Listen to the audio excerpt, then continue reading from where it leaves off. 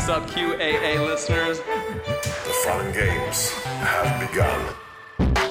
I found a way to connect to the internet. I'm sorry, boy. Welcome, listener, to the 251st chapter of the QAA podcast, the Russell Brand episode. As always, we are your hosts, Jake Rakutansky, Annie Kelly, Julian Fields, Liv Agar, and Travis View. Hello, everybody. We've got the biggest team in a while back together to celebrate the greatness of the mother country. The one that started it all, the one that founded the United States, kind of by mistake. And we are here specifically to celebrate two of its finest achievements. The great, intelligent, fantastic Annie Kelly. Thank you. And Russell Brand, the two best British people the Crown has ever produced, the jewels falling from its circlet. Yeah. We are so often mentioned in the same sentence together. So true. It's like you can't have one without the other. You have the same accent, same sense of humor, same hair. We like to go on the same shows and podcasts. And well, we're both interested in conspiracy. That's true. Travis, to celebrate, has worn, for the first time ever, a tie-dye shirt, which I really do appreciate. It's like he's playing me for a day. Yeah, it's a loose Monday. What can we say? It's a loose Monday. It's also laundry day. It was slim pickings in my closet. Yeah, I'm wearing a shirt that I wore yesterday, actually, to be honest, as well. So yeah, Jake currently looks like he should be on a call as a correspondent with like a TV news show, and Travis looks like he got kicked out of his parents' place for not paying the token rent. The polls have reversed. Every 5 years, the QAA polls reverse, and I become the buttoned-up smart one, and Travis descends into madness. Yeah, it's a Freaky Friday situation. That would be so funny. That would be really good. Meanwhile, Liv has spent, as far as I can tell, the last few days posting AI-generated versions of Sis Liv, which is the funniest. And you know what? Like, I don't even know what to expect anymore. I'm always like, oh, this is the latest thing that Liv is up to online. Okay. That was I was just like scrolling on Twitter, and I saw your like AI montage, and I was like, what the heck is going on here?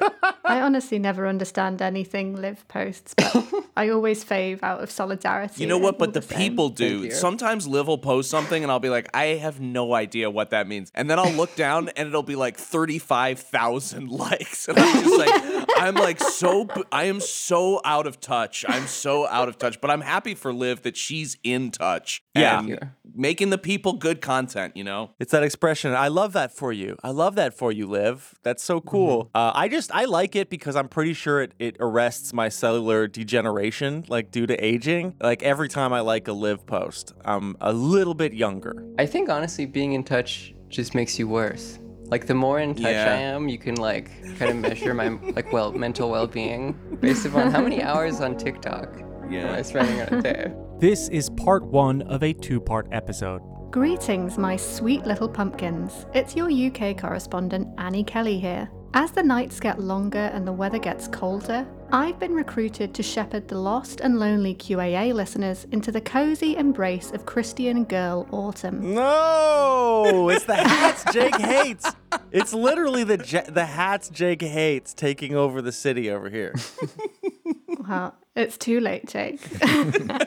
I'd advise curling up by the fire with a hot mug of mulled cider for this episode, because today we're going to be discussing a decidedly not heartwarming topic.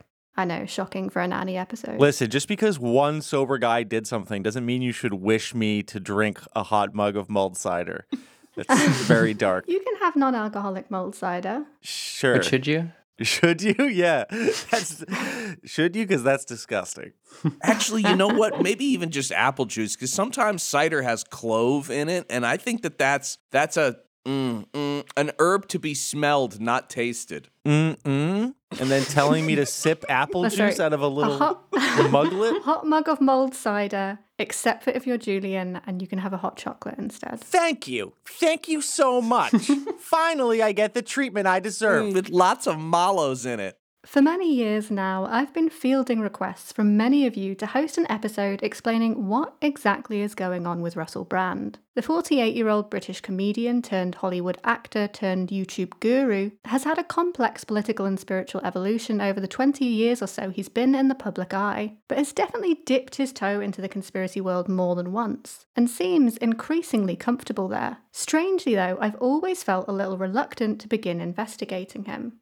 In September this year, something happened that made me change my mind. Sometime on the 15th, a rumour began going around social media that a big expose was about to come out about a famous comedian. Now, I'm no metropolitan media insider, but I had heard some pretty persistent rumours about a certain big-name comedian from this part of the world before, who, if true, had frankly had a reckoning coming for a very long time now. So I was actually pretty surprised when Russell Brand launched what I guess you could call the YouTube conspiracy world's equivalent of a preemptive strike. Annie, before we jump into this first clip, can you explain how one develops this accent? Because it's not quite Cockney, but it's also just, it's grating and it's annoying. Is this a Russell Brand specific accent that he's developed for himself, or does this represent your people? No, I mean, that's a very sharp ear you've got. It's not quite Cockney. It's actually an Essex accent. They're often called like estuary accents. They're kind of accents that sort of develop around the sort of counties that sort of revolve around London, where it's like a little bit London, but a little bit not. Okay. Yeah. So he comes from a place that has sex in the name. Got it. Yeah, I mean, but that would be to condemn pretty much half of England, so. I condemn half of England.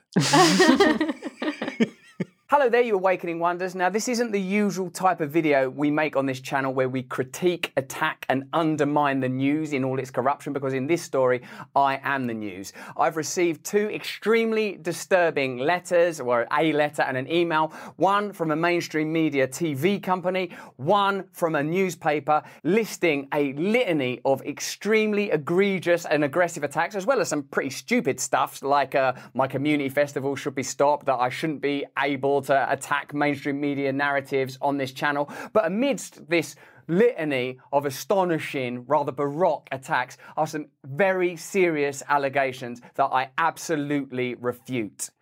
These allegations pertain to the time when I was working in the mainstream, when I was in the newspapers all the time, when I was in the movies, and as I've written about extensively in my books, I was very, very promiscuous. Now, during that time of promiscuity, the relationships I had were absolutely always consensual. I was always transparent about that then, almost too transparent. And I'm being transparent about it now as well. And to see that transparency metastasized into something criminal that I absolutely deny makes me question, is there another agenda at play?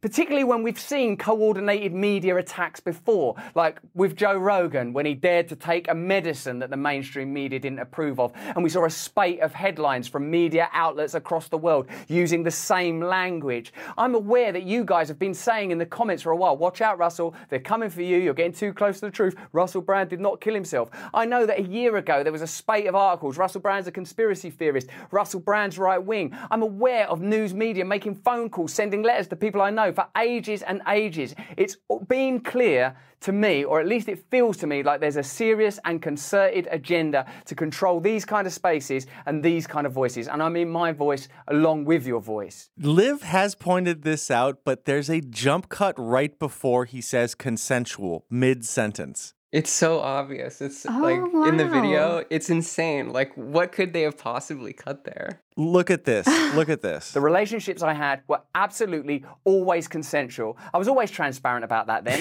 Oh my God. There's a jump cut before the word consensual. Russell, I'm going to say take that one twice. Take that one twice. Do a second take, man. No, it's like, no, he's one take Brand. I don't know. It's like, I think somebody out there is like, well, sometimes there's a millisecond gap between the words that Russell Brand says. We need him to be even more relentless. God. Like that's the most unnerving thing about this guy. Just the never-ending eye contact and just talking at such a high rate so that you just feel kind of overwhelmed, kind of bombarded by his words. Yeah, he keeps pushing the air in front of him towards me. Like he's just constantly pushing something at the screen. Yeah, I don't know why you would do your, like, I'm getting canceled video on Coke. It's an interesting choice.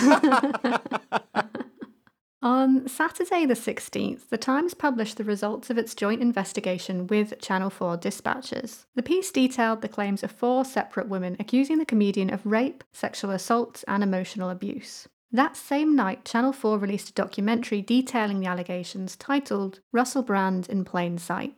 Both the report and the documentary are extremely tough to get through. All of the women accused the comedian of sexually violent and abusive behaviour. One of them says she was 16 years old at the time of their relationship while he was in his 30s, and that he would send taxis to her secondary school to take her back to his home. Another woman alleges that after being raped by Brand in Los Angeles, she had to go to a rape crisis centre the next day. Several people who worked on shows hosted by Brand describe his behaviour as an open secret in the media industry.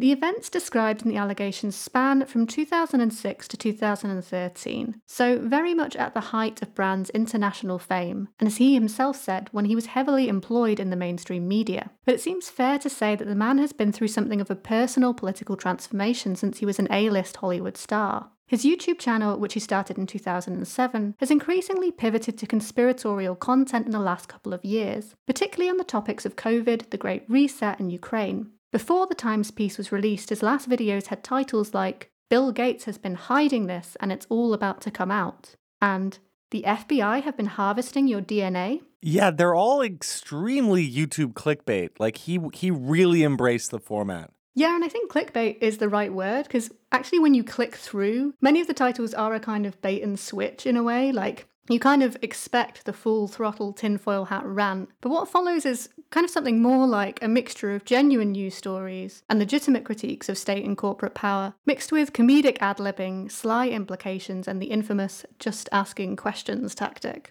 This is partially why I was reluctant to cover Brand for so long. His content is undoubtedly in the conspiratorial style, but it's still a bit more complex than lots of Brand's detractors will claim. He's often pointing to conspiracy theory answers, but it's not as if everything he's saying is a pack of lies or easily debunked misinformation. So here, for example, he discusses the use of surveillance drones in policing and border enforcement, a real news story, and then kind of twists it to hint at this dark upcoming future. Meanwhile, Customs and Border Protection, CBP, which is part of the Department of Homeland Security, DHS, have refined their surveillance operations by including detection of sentiment and emotion by using AI-powered software. Sentiment and emotion, like sort of inner states, the archetypal inner organs of your life are being evaluated by government agencies now. To what end? Well, to help you, of course, and to keep you safe, I assume. Those targeted by the software are travellers, either arriving to or leaving the US, who are considered a potential threat to a fairly wide range of interests, public and national security, trade and travel. They're introducing it with a community that they don't imagine will have much support. Migrants, whether you're pro or anti-migrants, whether you're concerned about migration or not, let me know in the comments. Surely you will agree that this is a community that will be an easy way to pilot this idea. This is just people that are coming into our country. We've got to monitor their sentiments and facial expressions. You think that that's going to be the end of it? Have you ever experienced anything lately where it was introduced for a short time and then prolonged, whether it's the Patriot Act or measures around the pandemic? Do you really believe that your government and its corporate partners have the discipline and goodwill to use this stuff judiciously? Do you have that kind of trust? Let me know in the comments. Oh my God. Yeah, so he does this kind of a lot. It's like he kind of keeps on asking his audience questions where he's just like, do you trust your government? Let me know in the comments. How do you feel about migrants? Let me know. Like, where, I don't know, he's kind of not really saying anything. Do you know? He's kind of leaving that stuff for his audience to say. And in a way that'll boost engagement too. Oh yeah. Absolutely. Yeah, I can't wait to write a message to the YouTube video recorded 3 days ago that won't be able to respond to me. I'm talking to Russell Brand. He's capable of a conversation where he listens to you. Actually do quite a lot, like little videos where he will like read out comments that he's liked or that, he thinks it interesting. So there is a bit of back and forth, I guess, here. Now, would this kind of content be enough for the establishment to try and take Brand down with a well-timed Me Too story? I'm not so naive to pretend that the media doesn't target people who dissent from the hegemonic political consensus. There have been countless stories in this country of political activists or even just ordinary people who in some way criticise, challenge or embarrass our ruling class, being subjected to the eye of Sauron that is the British tabloid press swinging in their direction, in a way that can be very genuinely life-ruining. Could there be some truth to Brand's implication that this was an attempt to silence him as a result of the challenge he presented to the post-COVID political consensus? In order to answer that question, it might be worth covering Russell Brand's career, alongside his personal, political and spiritual journey in a bit more detail. The comedian first gained national prominence in 2004 when he presented Big Brother's Big Mouth, a spin-off chat show to complement the Channel 4 reality TV series. This was Brand's primetime debut for his idiosyncratic comedy style, where he combined his strong Essex accent with laddie sex jokes, rapid-fire literary and theatrical references, and the backcomb bouffant, eyeliner and skinny jeans fashion that had become the uniform of the 2000s indie sleaze genre. Chantel's views on Big Brother are so bovine that Old Testament favourite Noah said on Des and Mel, being nominated by God as the only human to survive was an honour which is almost impossible to express. Gathering examples of each of Earth's species, from the lowliest insect to the most complex mammal, was a challenge that made heaven on earth for me a reality. He added, mind you, that ark stank of shit, and sometimes the loneliness was crippling. I'm ashamed to admit that one night I was sucked off by a monkey. Mikey's views are so porcine that when I heard them, I went to platform 9 3/4 at King's Cross Station, got on the Hogwarts Express, body popped to the Quidditch Arena, where a tournament was about to take place, beckoned Harry Potter, Ron Weasley and Hermione Granger into a close huddle, pulled down my trousers and pants, waxed my dinkle till it was stiff as a broom handle, and yelled, lads, this magic wand will terrorise those Burks at Slytherin. Keep your mitts off my Philosopher's Stones, though. Hagrid reported me to the police. This is Big Brother's Big Mouth. I think the whole island needs to be... I think we should... That felt like a fake TV show from like one of the television screens in Idiocracy. You know what I mean? Like a fake show. Like a Mitchell and Webb look. Yeah. Yeah, funnily enough. So all of these Big Brother clips have been on YouTube for I think that one was like 6 years old or something like that. But interestingly enough, since these allegations came out, the company that produces Big Brother has been going through and doing all these copyright strikes on them, which is why I had to download it because that was one of the last ones standing. Yeah, which I just found funny. Comedy is dead. They're banning funny stuff. Banning Harry Potter sex jokes now. Yeah, no longer can we hear about this full-grown man jacking off to child wizards. Believe it or not, Brand's presenting style was a success, and from there he leapt from strength to strength on shows that were the televisual backbone of the British comedy circuit, like Have I Got News for You? By 2007, he was hosting his own BBC travelogues and comedy shows. He had very much become an ubiquitous name in the United Kingdom by this time, which was certainly helped by the fact that nobody else looked or sounded quite like him. For good reason. He cut his teeth on shows like, What's That, Love? And... Brand's first attempt at breaking into an American audience was something of a mixed bag. After his appearance in the Hollywood comedy Forgetting Sarah Marshall, in which he played bohemian rock musician Aldous Snow, he was given an opportunity to host the 2008 MTV Awards. Here he used his opening monologue to discuss the upcoming US presidential election, in which he referred to George W. Bush as, quote, a retarded cowboy fella, and compared Britney Spears to Jesus Christ. Brand later claimed to receive a huge amount of death threats over the episode, but also noted that MTV had said the outrage was good for ratings, leading to him getting invited to present the awards the next year too. Meanwhile, his Aldous Snow character was apparently so popular with audiences that he garnered his own spin-off buddy comedy film, Get Him to the Greek, released in 2010 and co-starring Jonah Hill. It was apparently on set for this film that Brand met the American pop star Katy Perry. The two were married a year later, and while it's not really relevant for this episode, while researching, I found out that apparently her hit song Teenage Dream is about him. So there's a little bit of pop trivia for you. Because Brand's first forays into the political arena were all very UK focused, it might be worth talking a little bit about the reputation he had earned here, which might not be quite as apparent to our listeners from other countries. To British audiences, Brand's stratospheric success was very much a tale of working class achievement. The comedian made no secret of his humble beginnings growing up in a single-parent household in Essex. He's spoken pretty movingly about feeling a sense of powerlessness when bailiffs came to his mother's house as a child, and how that general sense of disempowerment contributed to him first becoming a bulimic as a teenager and later a heroin addict. His struggle with drug addiction and later recovery is a frequent topic in his comedy routines.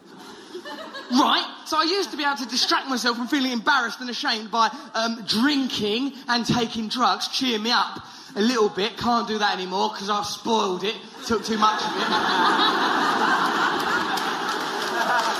But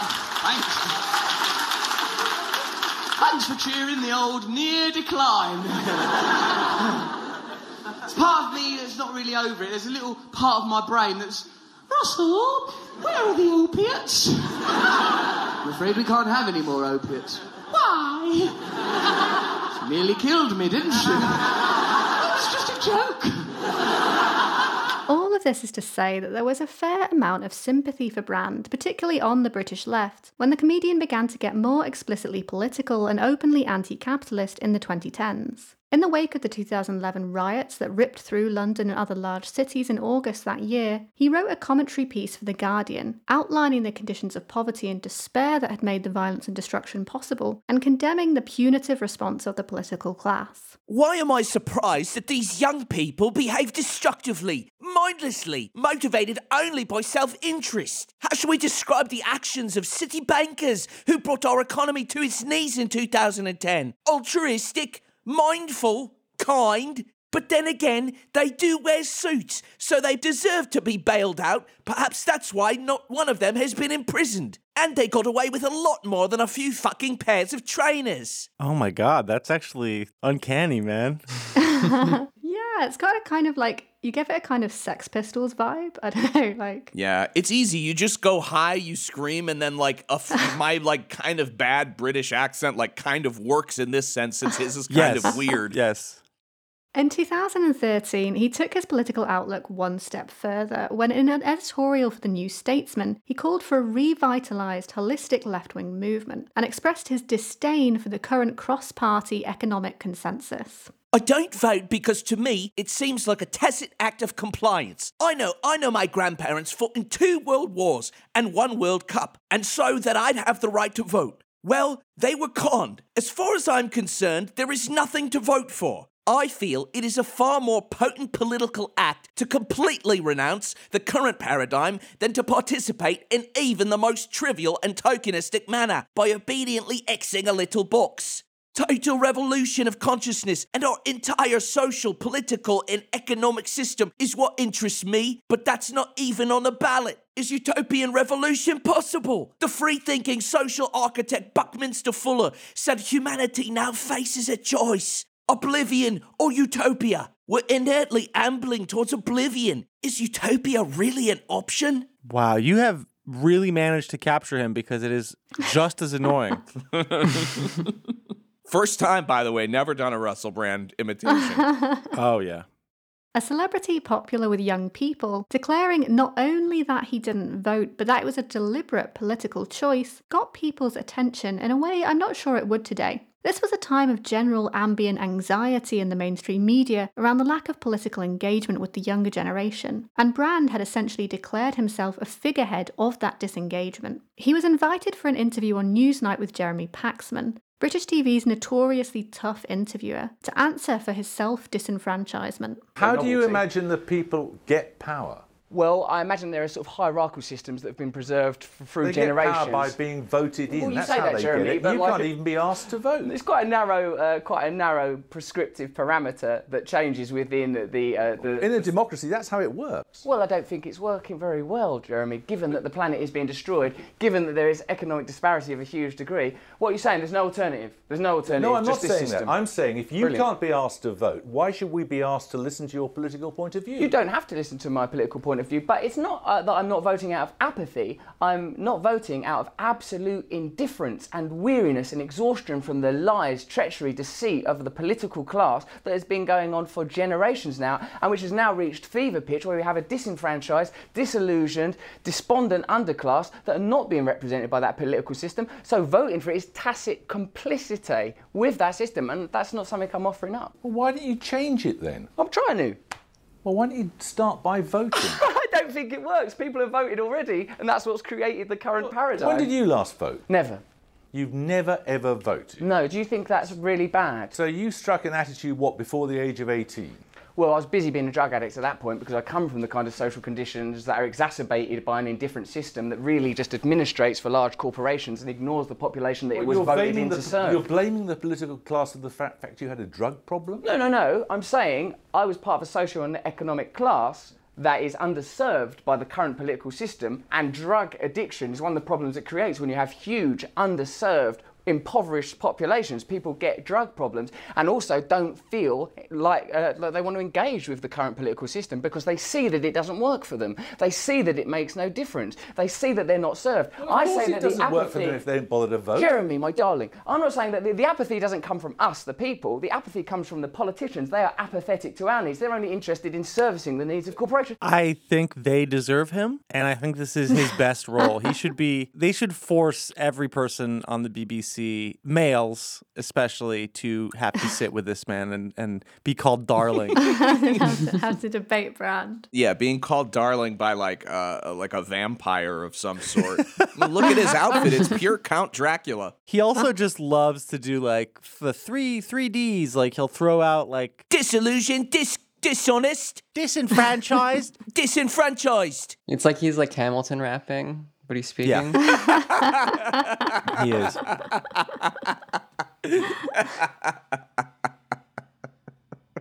Love making fun of Hamilton. Absolutely.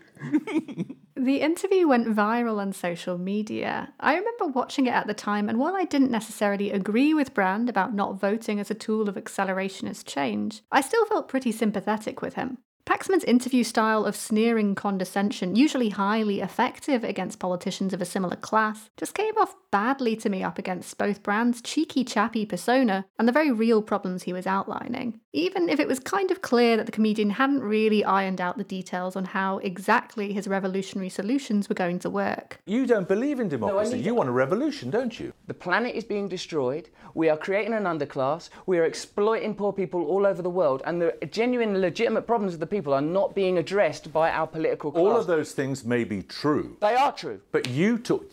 I wouldn't argue with you about many of them. Well, how come I feel so cross with you? It can't just be because of that beard. It's gorgeous. It's possibly because... And if the Daily Mail don't want it, I do. I'm against them. Grow it longer. Tangle it into your armpit hair. You are a very trivial man. What do you think I am, trivial? Yes. A minute ago you were having a go at me because I want a revolution. Now I'm trivial. I'm bouncing about I'm all not over having the a place. go at you because you want a revolution. Many people want a revolution, but I'm asking you what it would be like. Well, I think what it won't be like is a huge disparity between rich and poor, where 300 Americans have the same amount of wealth as the 85 million poorest Americans, where there is an exploited and underserved underclass that are being continually ignored, where welfare is slashed while Cameron and Osborne go to court to defend the rights of bankers to continue receiving their bonuses. That's all I'm saying. What's the scheme? That's all I'm asking. What's the scheme? You talk vaguely about revolution. What is it? I think a socialist egalitarian system based on the massive redistribution of wealth, heavy taxation of corporations, and massive responsibility for energy companies and any company that's exploiting the environment. I think they should be. I think the very concept of profit should be hugely reduced. David Cameron says profit isn't a dirty word. I say profit is a filthy word, because wherever there is profit, there is also deficit. And this system currently doesn't address these ideas. And so why would anyone vote for it? Why would anyone be interested in it? Who would levy these taxes? I think we do need to, there needs to be a centralised administrative system, but built government. Yes, there needs to be a government. Well, we might maybe call it something else. Call them like the admin bods, right, so they don't get And how would they be chosen? Jeremy, don't ask me to sit here in an interview with you in a bloody hotel room and devise a global utopian system. I'm merely pointing out that the You're calling for revolution. Yeah, absolutely. Absolutely. I'm calling for change. I'm calling for genuine alternatives. Brand was offered a book deal in which to expand on his answer to Paxman on what his ideal political system would look like, which he naturally titled Revolution. The book was advertised with taglines like, "The people who think the system works work for the system," with imagery that self-consciously styled Brand as a new Che Guevara. Che Guevara sings for the cure.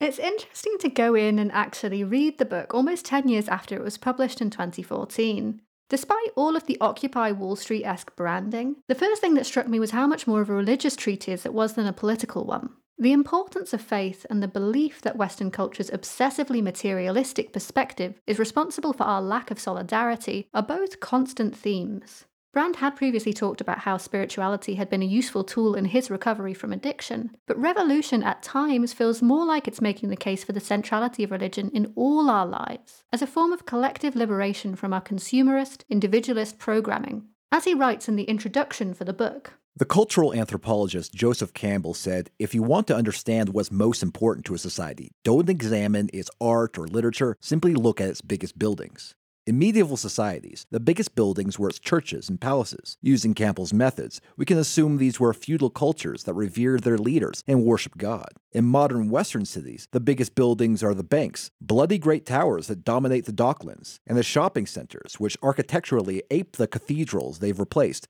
Domes, spires, eerie, celestial calm, fountains for fonts, food courts for pews. I mean, this guy is sounding like a Roman statue Twitter account right now. Yeah, right? He really puts the pervert in Bronze Age pervert. To be fair, I think Bronze Age pervert also puts the pervert. Very true. Yeah, maybe he just emphasizes the pervert in Bronze Age pervert. It's in italics. No, and one thing that's really interesting actually in this book is that I think Joseph Campbell might be the second most quoted person in it, which is, unusual for a book that's supposed to be a kind of a left-wing kind of political theory book. Yeah, I blame Carl Jung for a lot of these types of guys. Yeah, Jung comes up a lot as well, as you can imagine. It comes back to the thing we invented on Man Clan, where we need to go back in time and kill Jung. Mm-hmm. Why not Freud too? Yeah. It might be more accurate to say that revolution is less about beginning a revolution in the material sense of the world, and more making the left-wing case for refocusing on the immaterial, the spiritual, and the divine. This is something that comes up a lot in Brand's old YouTube videos too, such as in this one where he responds to a commenter saying religion causes more harm than good. Hello, welcome to the Truths Comments edition. Here are some comments that you've sent us to communicate what you're feeling in that. Josh Green, Russell, quit hating on Dawkins. You know religion has done more harm than good. How can we measure that? I'm not anyway. What you call religion, I call territorialism and sort of ideological imperialism. I don't think it's good to go around on crusades or do jihads or lie at people or have a go at people. But I do think it's good to have a system that connects the known and the unknown, and for us to have a ritualised way of understanding the limitations of our own perspective and embracing ideas that are beyond our consciousness. And that's what religion's meant to be for me.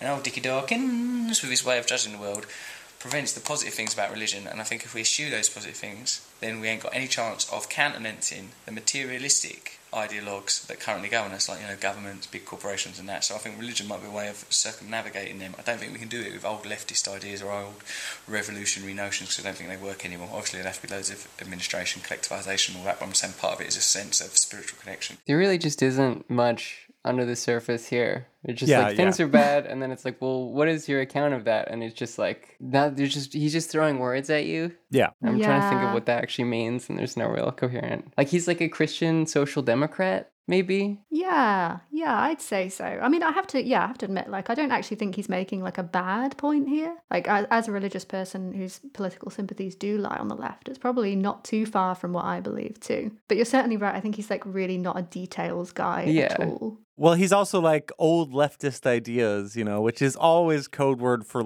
a weird third way that just doesn't want to do class analysis, that confuses materialism with materialism, Yeah, I definitely get the impression that as Brand explored this newfound philosophy, he became increasingly uninterested in the practical issues of material solutions to the real problems he identified. Increasingly, as you watch his videos throughout the years, you can see him slowly shifting towards what he clearly sees as a spiritual rather than an economic malaise. The thing that remains constant is his strong distrust for elites.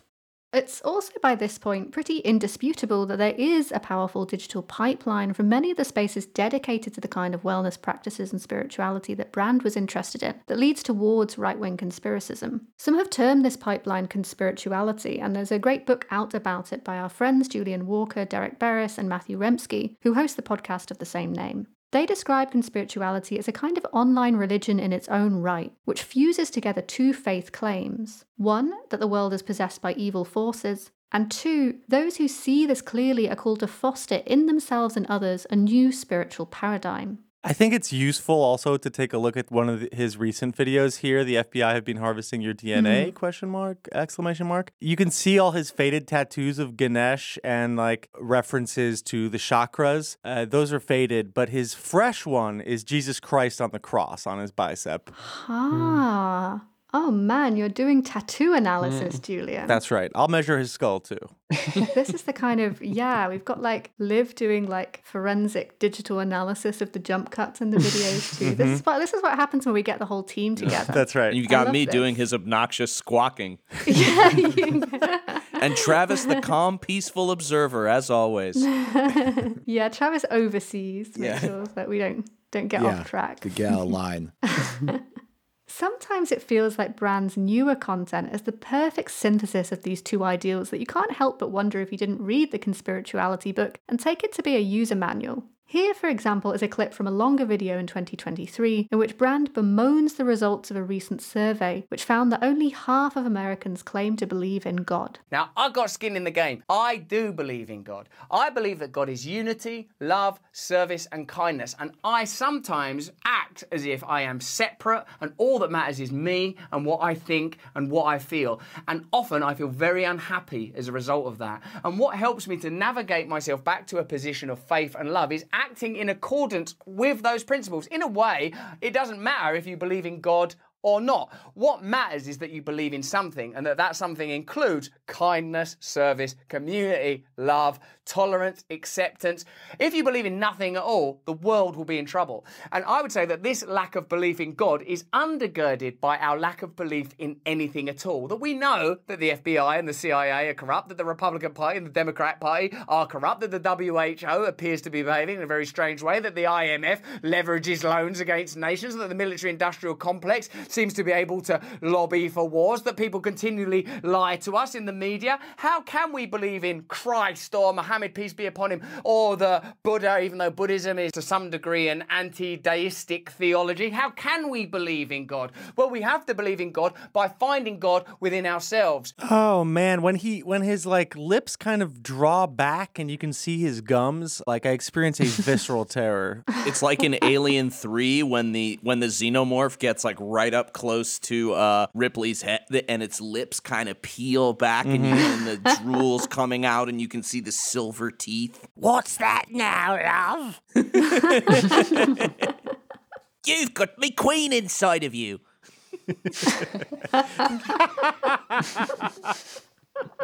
She's got a queen. She's got a queen inside of her. I'm not going to touch her. You've been listening to bloody Klaus Schwab, innit?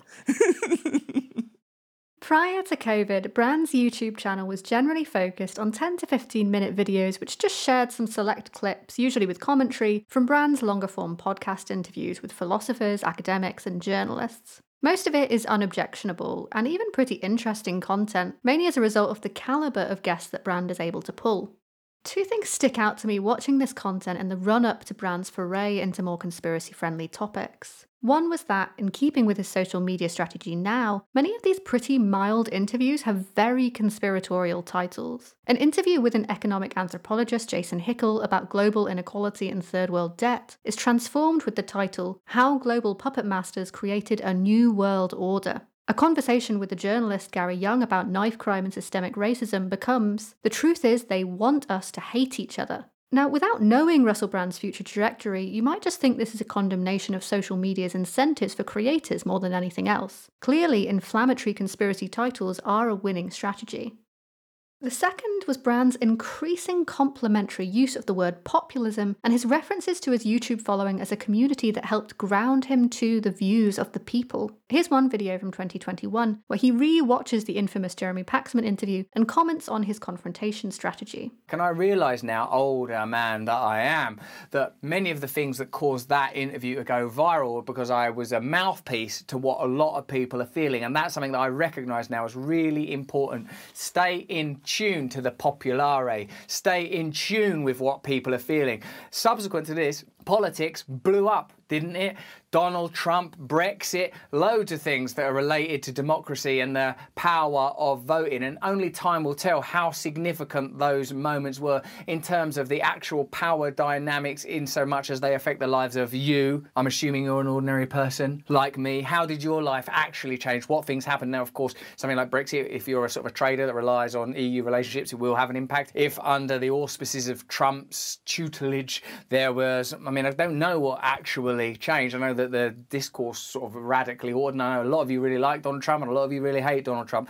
Me, what I'm interested in and what I think politics really means is getting power to the people that are affected by the decisions that they're made, that are being made. Make those decisions yourself. Be involved in making those decisions.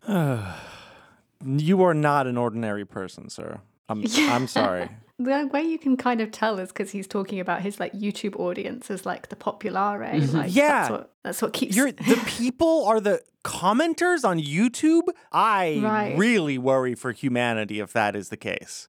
Right, we are so fucked if that's the case. Yeah.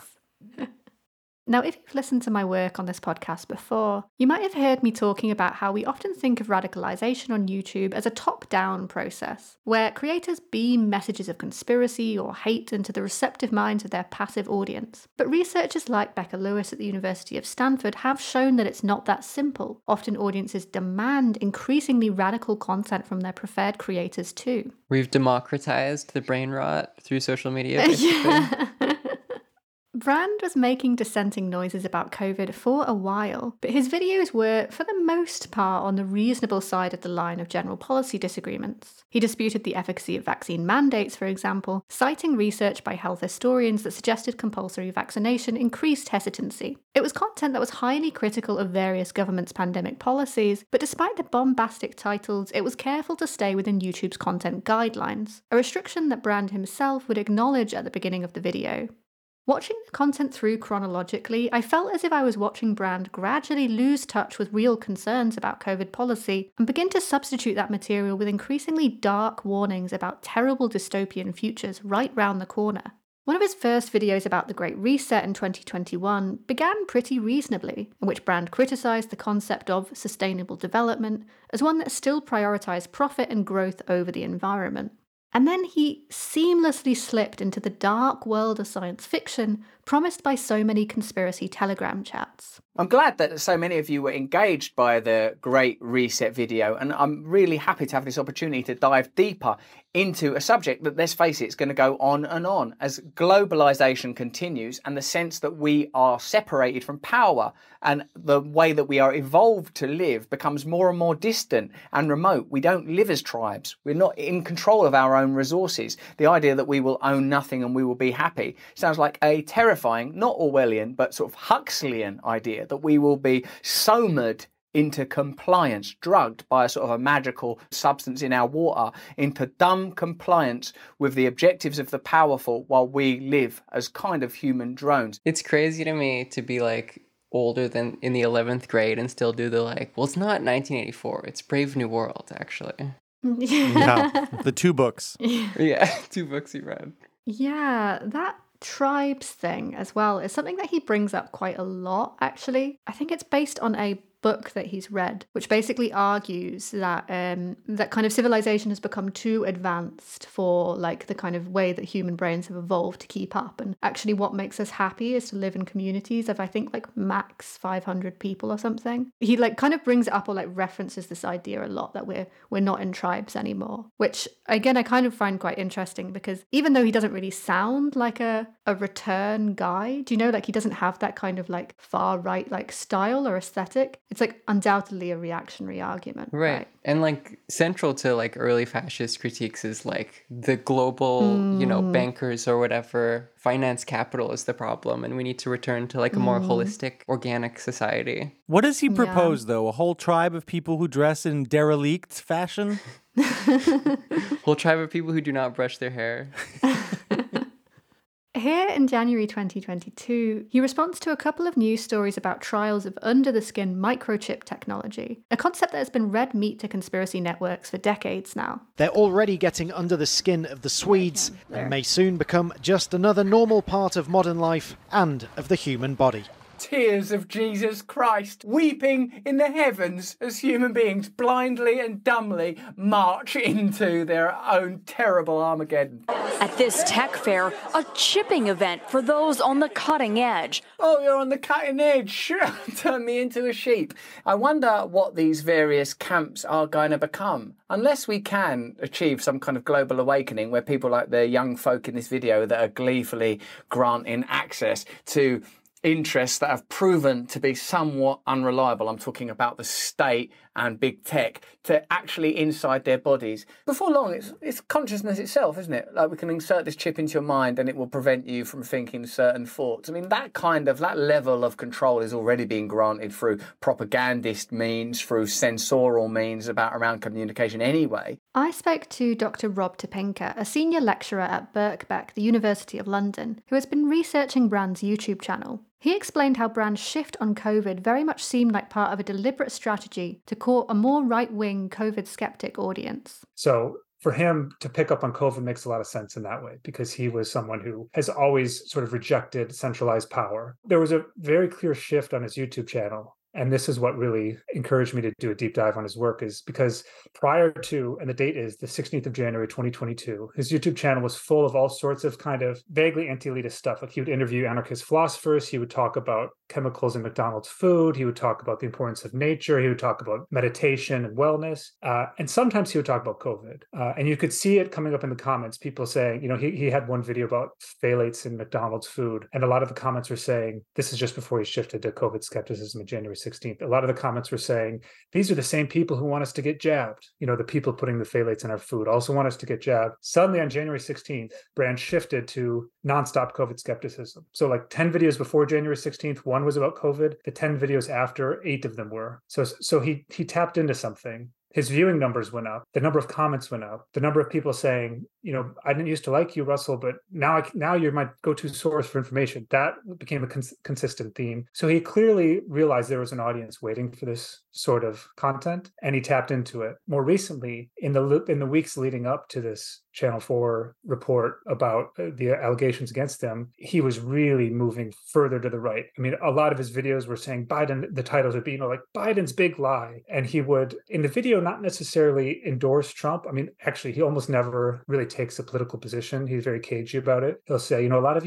of you like Donald Trump. I don't know what to think. Let me know what you think in the comments. But he got more and more kind of agitated and animated about Democratic figures, and more implying and suggesting Trump is the only one who is resisting these sort of mainstream lies. And he started, you know, one of his most watched videos is an interview with Tucker Carlson. And he also got famous. One of the things that made him famous politically in the mid 2010s was his attacks on Fox News. So there's been a very clear shift that's gone underway. And as he's tapped into that COVID skeptic audience, the kind of right-wing momentum has in some ways carried him along. Dr. Topinka described an in-depth analysis he performed on Brand's YouTube comments section, exploring a dataset of the comments to see if he could identify a connection between the changes in Brand's content and the online community that interacted with it. He found several changes in how commenters responded to the comedian before and after what he called Brand's COVID skeptic shift. For this paper, what I did was try to identify where this shift to COVID skepticism happened. And it does seem like it was a kind of content strategy that he had either on his own or with his team, because it was so stark that he occasionally would talk about COVID, often in the context of talking about Australia, which had the kind of most draconian measures. But then suddenly on January 16th, he does daily videos, and his next 8 after January 16th were all about COVID. And that pattern continued. Now it's kind of opened up a bit. It talks a lot about Ukraine, a lot of criticism of Biden, but COVID is still the kind kind of the dominant theme. So I was interested in this shift, and I was wondering if I could figure out why it happened and what happened with his audience. So I picked 10 videos.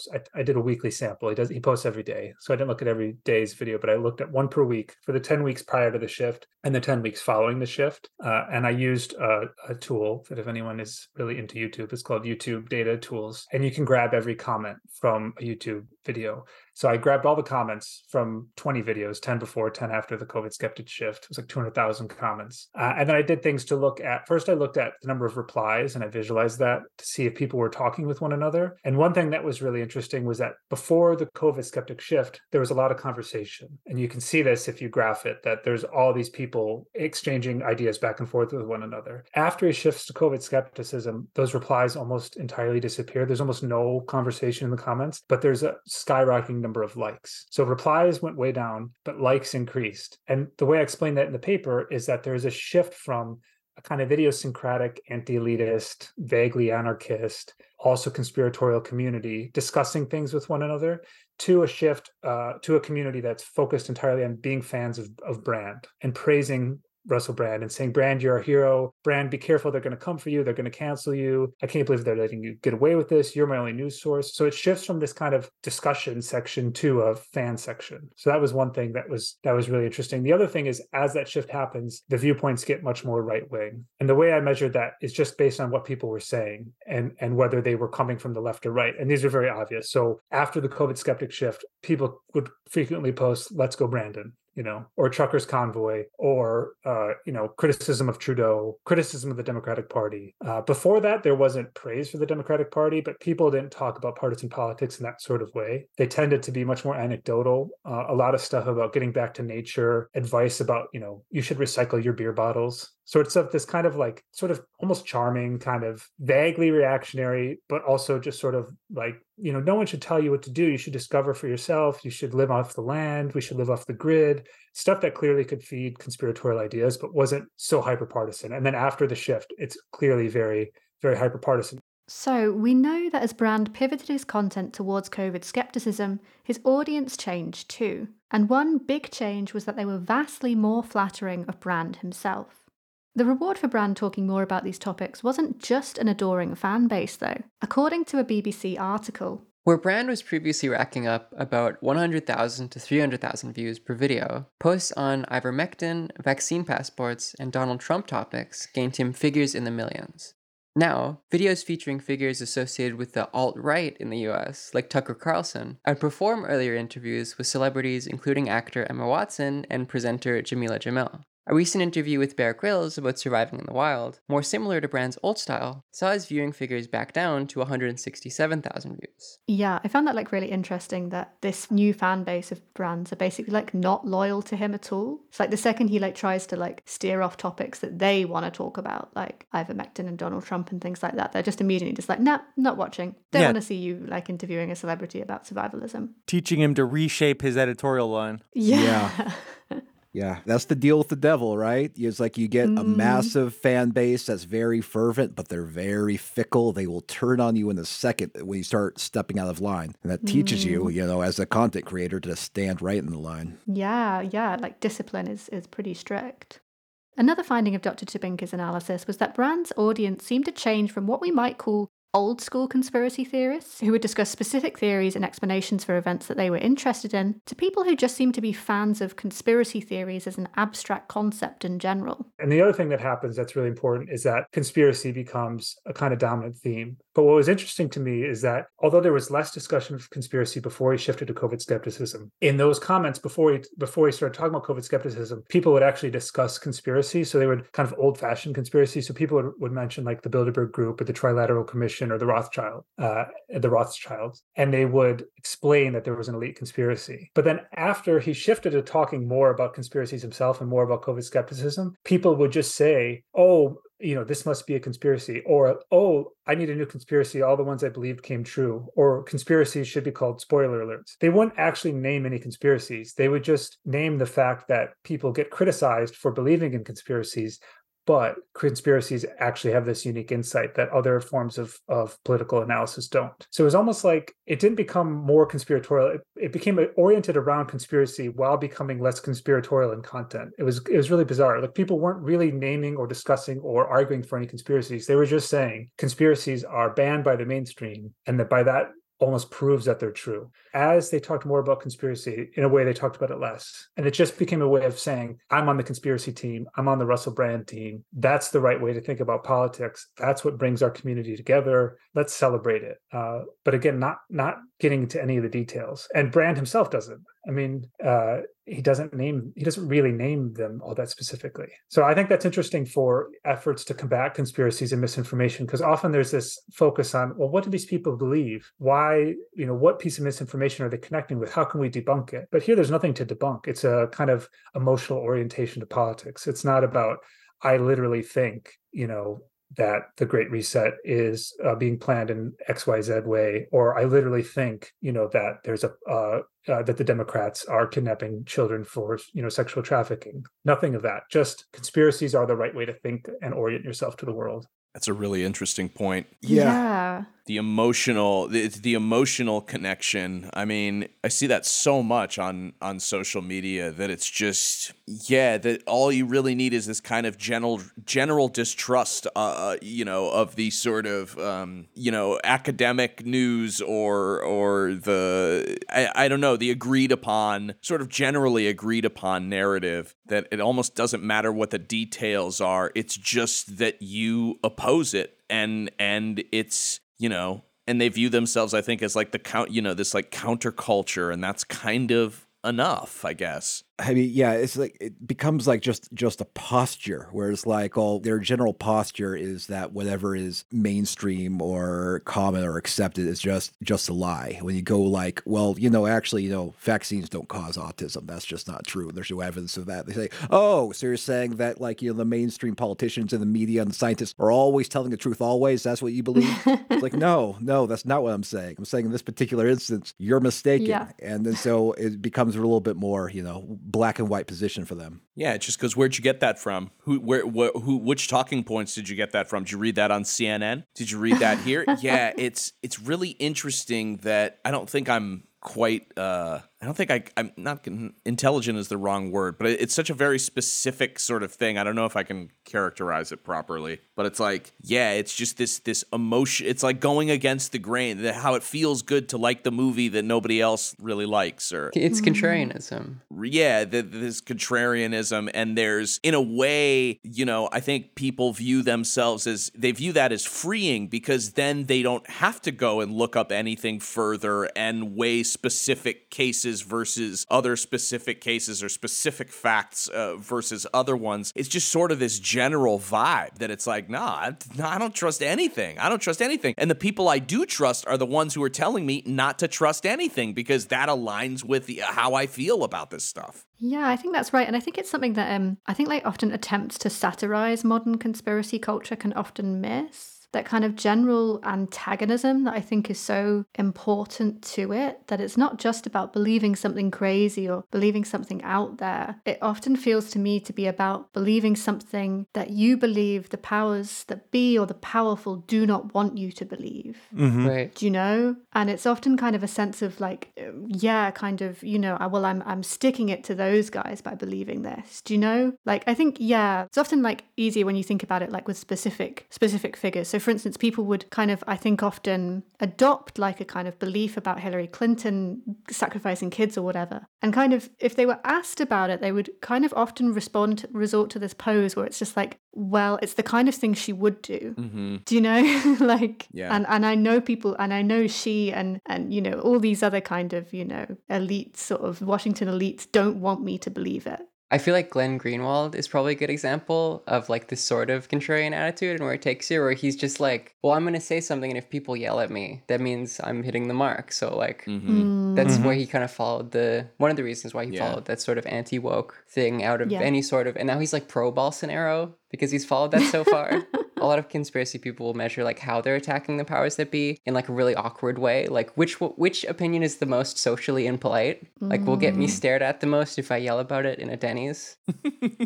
Well, and it's so dangerous too that like people are able to brush off criticism, real criticisms in this, well, I must be over the target. That if people are pushing back against me, that means I must be right. That is and I think that's a pretty natural place for at least you know most people on the internet that are arguing about this kind of stuff. That it's like, well, if I'm getting pushback, you know, that means that I'm right. It's so much easier to claim what you don't believe in than what you do. It's so much easier because you can just say like, well, I don't just subscribe to that, as opposed to saying like, well, here's what I subscribe to and why.